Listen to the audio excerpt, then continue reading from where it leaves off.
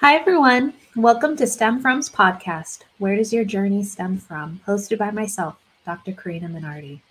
Today, we are joined by an exceptional scientist and guest, Ashley, who is currently a graduate student at Boise State University. Let's welcome to the stage, Ashley. Hey, Ashley, how's it going? Hey, Karina, how's it going? Thanks for inviting me onto this podcast. Of course. We're just excited to have you. So Ashley Bosa is a fourth-year geosciences doctoral student at Boise State University. She is also a volcanologist, which is just so fascinating. I love it, and I love saying it. She was born and raised in southern Colorado, where geology abounds, and it also gave her an introduction, which I hope we cover, to her love of the earth. She's currently working on a twofold project in graduate school. The first part of the project is to monitor rain-triggered lahars, or volcanic mudflows, at Vulcan de Fuego in Guatemala. The second part of the project is to develop a collaborative volcanic hazards educational training workshop for a local community in the Cascades, close to me.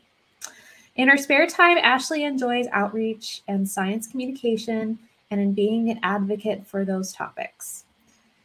She also has her own podcast entitled The Epic Earth Podcast, aimed at discussing varying topics for the STEM curioso. We are exceptionally excited to have Ashley on our podcast, and here we go. So, Ashley, the first question that we always like to start off with our guests is give us a little bit of insight as to, Ashley, what drives you as a person and your background. Oh my gosh. Okay. Little small question to start off with. Yeah, I mean, like I said, I grew up in southern Colorado. It's a very beautiful area in the San Luis Valley. You're just surrounded by these overshadowing mountains there, the Sangres to the east and the San Juans to the west.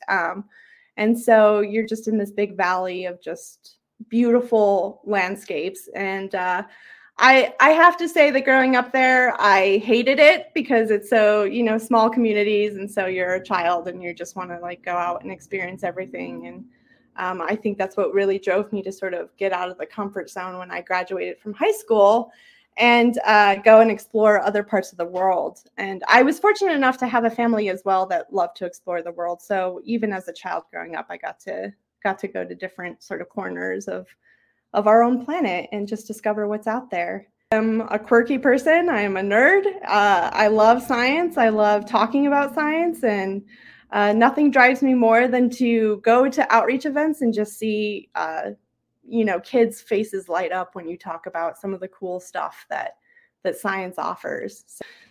Quirky scientist. I love it. That's what I think we can all kind of relate back to.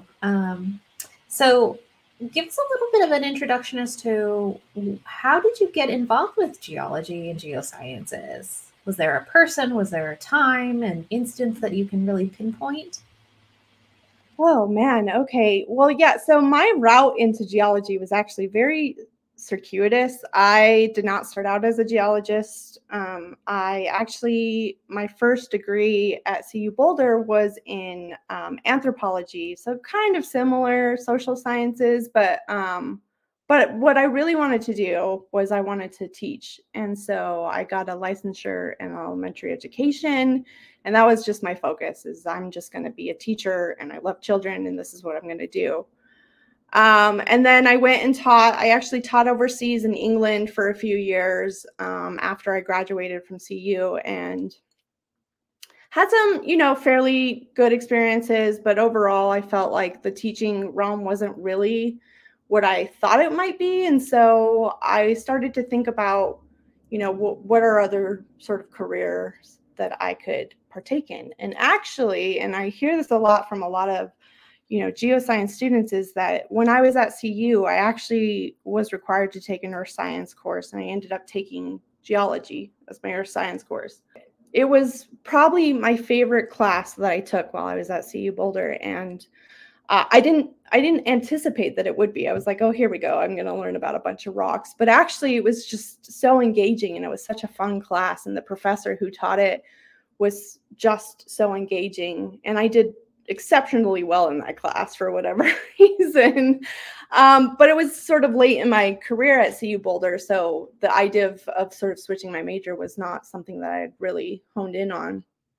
But since that point, I'd been telling people who were going sort of through school, you know, hey, like, you should take a geology course. I think you'd find it fascinating. Or, you know, it was just always something that I advocated for people going to college, even if like they were going for like accounting or business. I'm like, take a geology course, you're going to love it.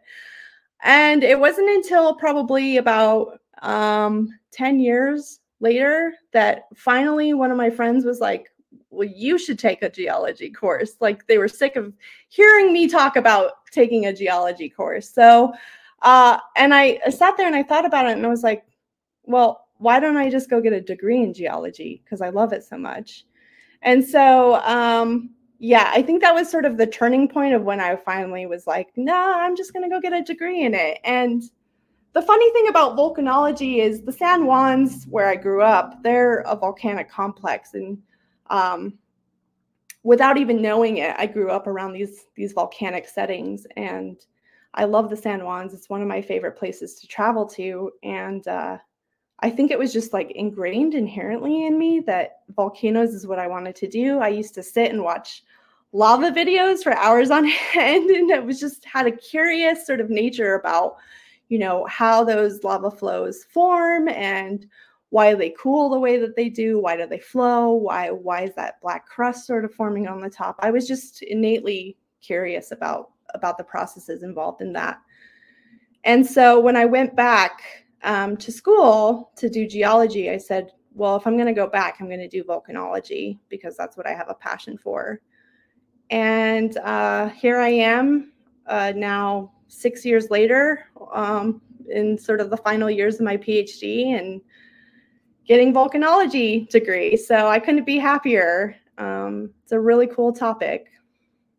Well, that's really exciting. And whenever I say I'm talking to a volcanologist, everyone's like, ooh, what is that? And I'm Yeah, like, normally I get the Star Trek jokes like, oh, you speak, you know, Vulcan. I'm like, no, it's a different type of volcanology, not.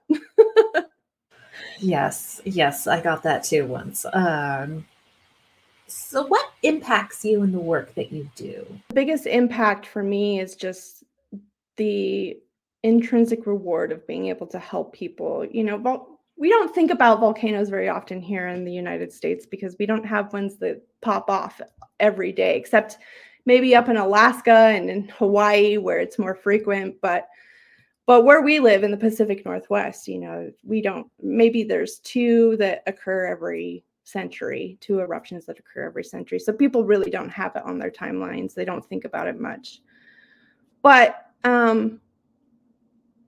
there's a real risk in living in those zones, in those areas. And so I think being able to engage communities and sort of learning about what the volcanic risks are, why volcanoes are so cool. Oftentimes I'll tell students, you know, kids will come up to me and they're like, I'm very afraid of volcanoes. And I'm like, well, you know, the more you know about a topic, the less afraid you become of it.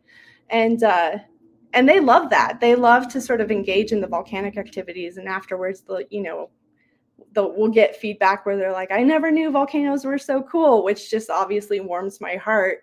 And so I feel like the biggest impact is just sort of being able to engage communities in the science behind volcanism, and then also being able to make sure that they're less scared of these processes and being more prepared in the terms of a volcanic eruption where they live. So. Well, it's an interesting topic too, because when you think of volcanoes and specifically kids, I think their only introduction to volcanoes is through Hollywood. And so when you think about Dante's Peak or Volcano or any of those big movies, I mean, there is an inherent sort of fear with a volcano, and it's not in your control. So I don't know. Yeah, that's a really good point. And unless you grew up reading volcanic books or, you know, like the Nat Geo type of informational books or scholastic, your understanding of volcanoes might be very limited to just those exploited types of scenarios where, you have these like very exaggerated types of eruptions. And not to say that those types of eruptions don't exist or wouldn't exist at any point, but yeah, I mean, those things can definitely trigger a fear of these processes. And yeah, that's I like that point. It's a good point. Yeah.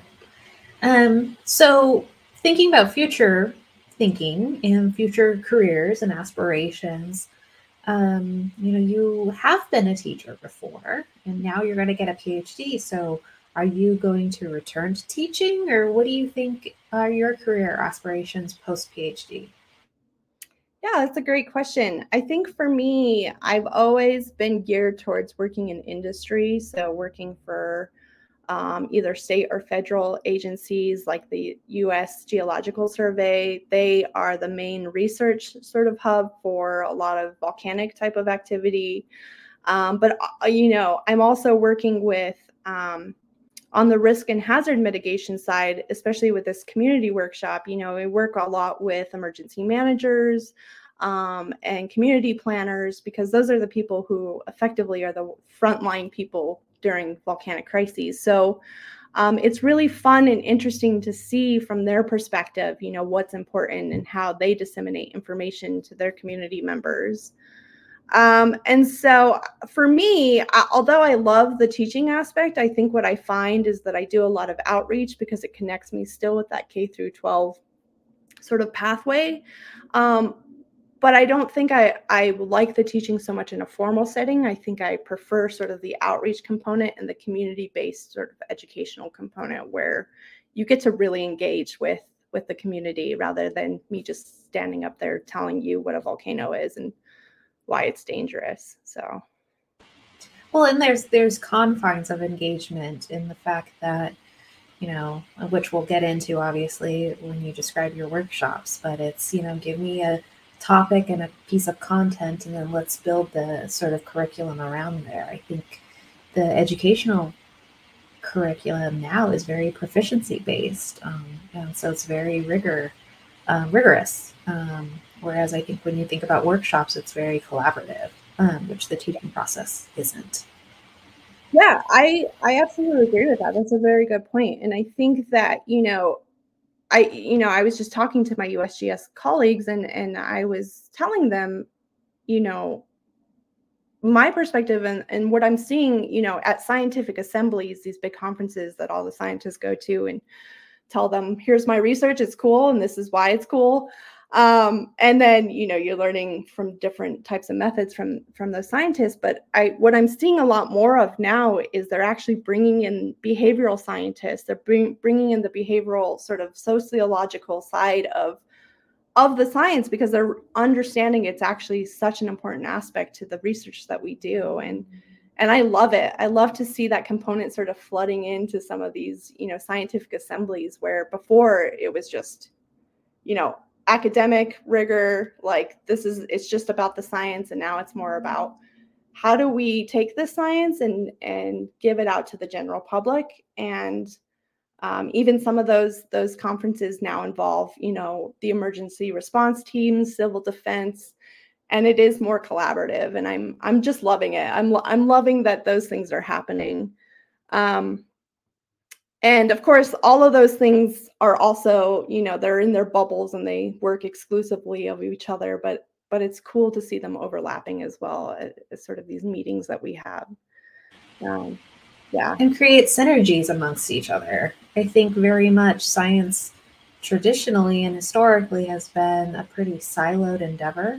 Mm-hmm. And at least I think you're echoing some of the trends that I'm seeing as well, is that, you're getting folks who have a variety of different backgrounds who are contributing for social good, social justice, the benefit of a community. And that's not just in STEM, but it's how does STEM then augment some of their work, precisely to your point. Yeah, exactly. And it's, sometimes those people know more about the volcano that they live around than the actual scientist, right? Like a lot of my work, as you mentioned, takes place in Guatemala. I mean, I traveled to this volcano. I've read all the research behind it. I'm going to conduct my own research, but we rely so heavily on locals, Guatemalan locals, to get us around the mountain, to tell us where the best places to deploy our instruments are, to, gain us that access into the areas where we're conducting our research, and to be a lot of them are in contact with the actual agency that monitors this volcano. So without their help, we would just be completely lost, And so it's important to remember that sometimes those people have a way bigger knowledge base than even the scientists do, and gaining that knowledge and sharing it with them is really important. So. Well, and I think that that's a great segue then to start talking a little bit about your two varying research projects. And as you said, as I said in your bio, the first one takes place in Guatemala. And so I'm just curious about, how did you historically get involved? What are you studying? What is the basic overview of sort of your field and involvement there? Yeah, so it's interesting because obviously my background is in geology, but there is also this aspect of geophysics, which is monitoring volcanoes, and that's probably what most people think about when they think about monitoring volcanoes, is the geophysical side, which is the seismic monitors and a lot of the remote sensing sort of monitors that scientists use in order to sort of look at and detect sort of changes in volcanoes. And I started working with Dr. Jeff Johnson, who is a geophysicist here at Boise State, and he works specifically on volcanoes. His specific interest is, he's trained in seismology, but he takes a special interest in something called infrasound, which is anything below 20 hertz frequency. So it's below the human threshold of hearing. So human hearing is between 20 hertz and 22,000 hertz. So there's a big range there for the audible range, but we can't hear the infrasound, but it's there. And big things generally produce big frequencies, and they produce these sounds. And it's interesting to sort of complement the seismic with this infrasound.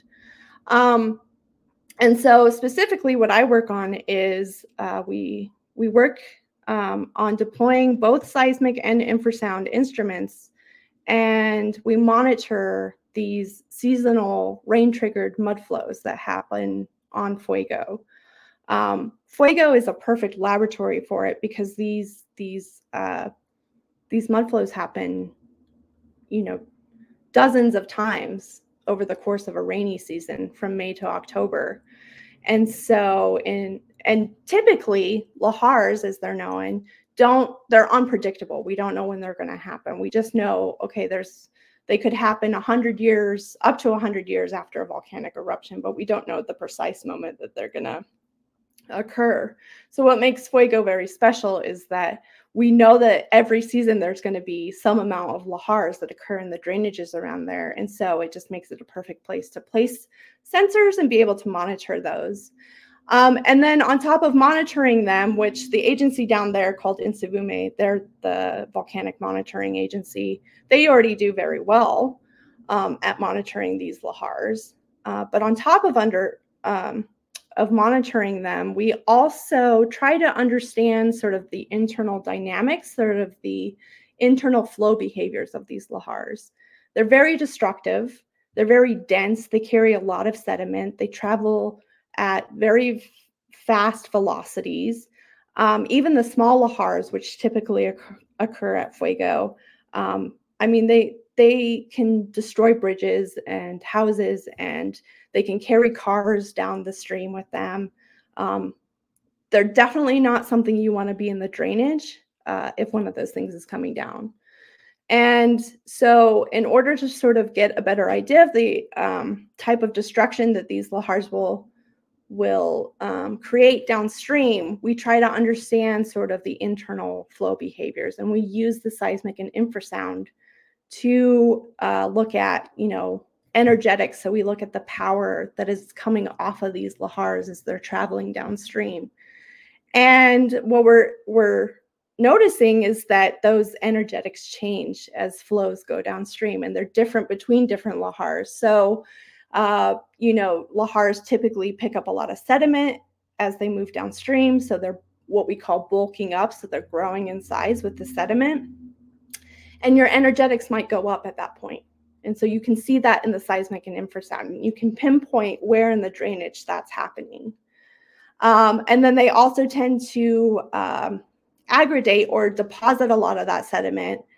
And so you can also see that in the energetics. You can see where those energetics are fluctuating.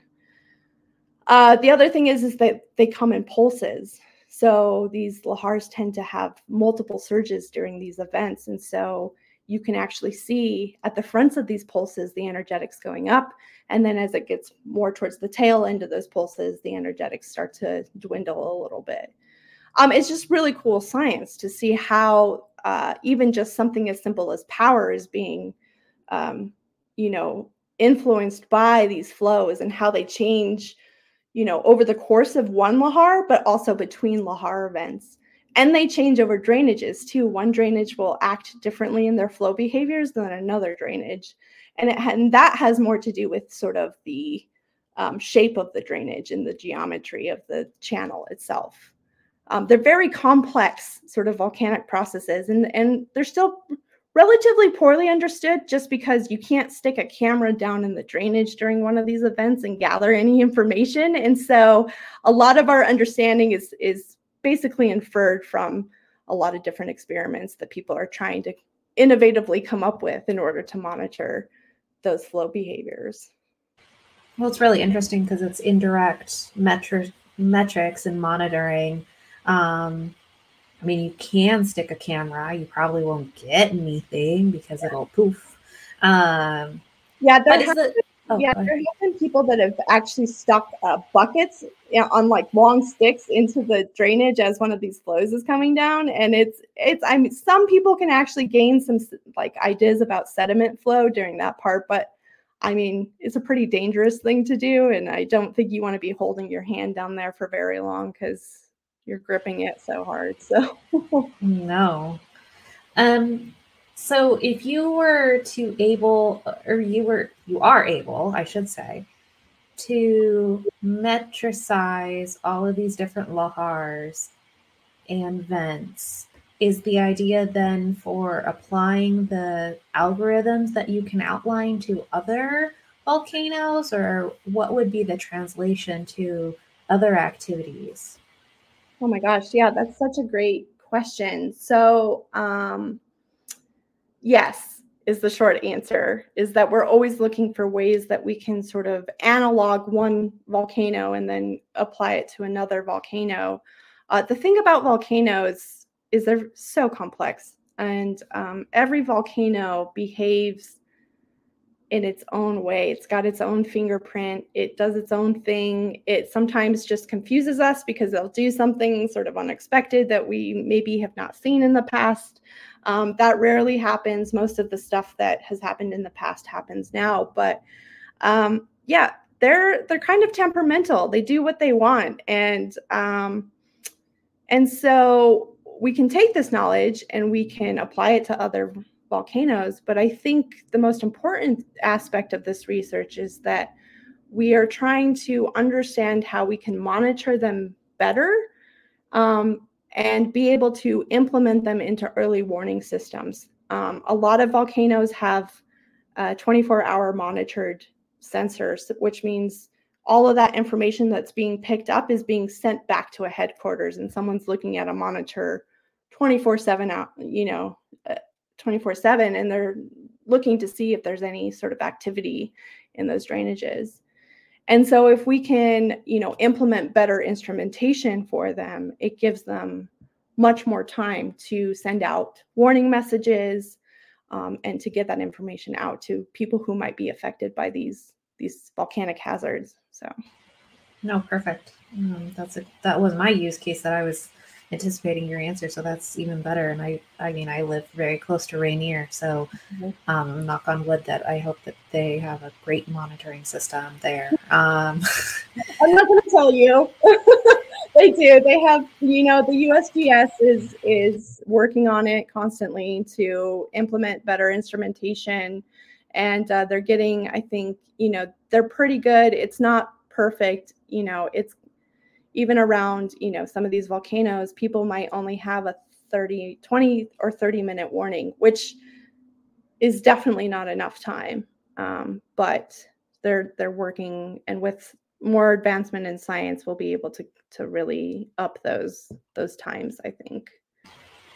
So talk to me a little bit more about your second project now with respect to the workshops in an entirely different area of the world. Yeah, so I'm kind of excited about this. It's sort of, we haven't really got the ball rolling just yet on it. We're sort of in the primitive stages of it.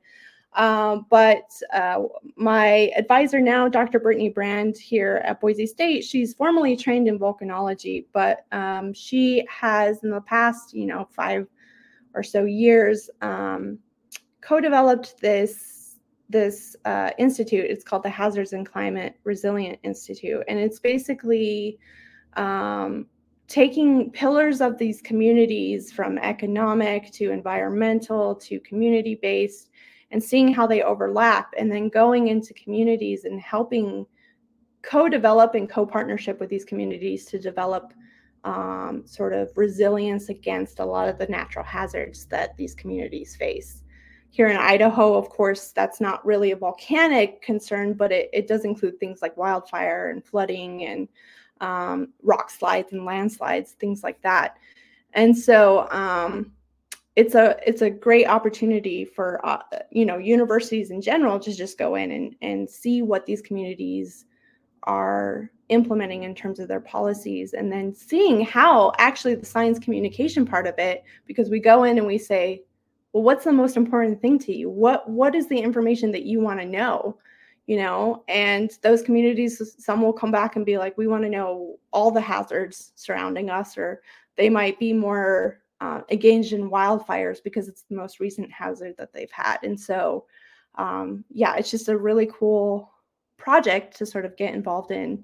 And so we're sort of taking that, and because she has a formal training in volcanology, she's always wanted to get into the volcanic aspect of things. But again, volcanic hazards are very complicated. They're complex because unlike an earthquake or a flood or even a wildfire, wildfires can last for a good amount of time, durations of a couple months, maybe. Obviously, your season lasts for several months. Flooding can have damage that is either occurring immediately or over, durations of a couple weeks. With volcanoes, it's harder to sort of gauge how long that duration will be. It could be anything from hours to years that the duration of these volcanic hazards are occurring. Educating community members about some of those hazards can be a little bit more complex because you don't want to move people out of their homes if the volcanic hazards are going to last over years, right? Like there's an economic downfall to that. And so we're trying to bridge sort of some of these ideas about information dissemination. How do we get sort of the science out there, but at a very basic level to communities, to help them prepare for such sort of like volcanic events, and really build self-efficacy, really build that self-power on, I would know what to do if a volcanic crisis happened. I would know where to go. I would know, what to pack, what to take, So that's the kind of thing that we're starting to implement a lot with the USGS.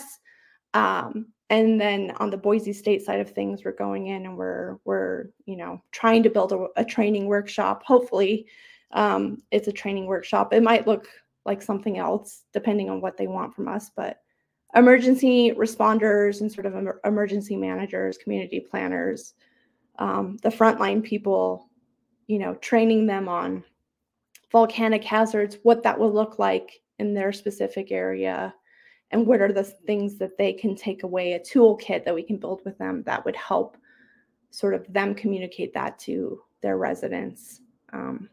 And so, again, we're still in the early stages of it, but it's more of that community outreach-based sort of component to volcanic hazards. And I'll be doing that hopefully in the Cascades, like you said, around Mount Hood is the hope. but yeah, it's a different volcano, different hazards. I mean, a lot of the same volcanic hazards, but in a different sort of, I guess, different sort of setting. So they're going to look different than they would at Fuego or Rainier or Mount St. Helens.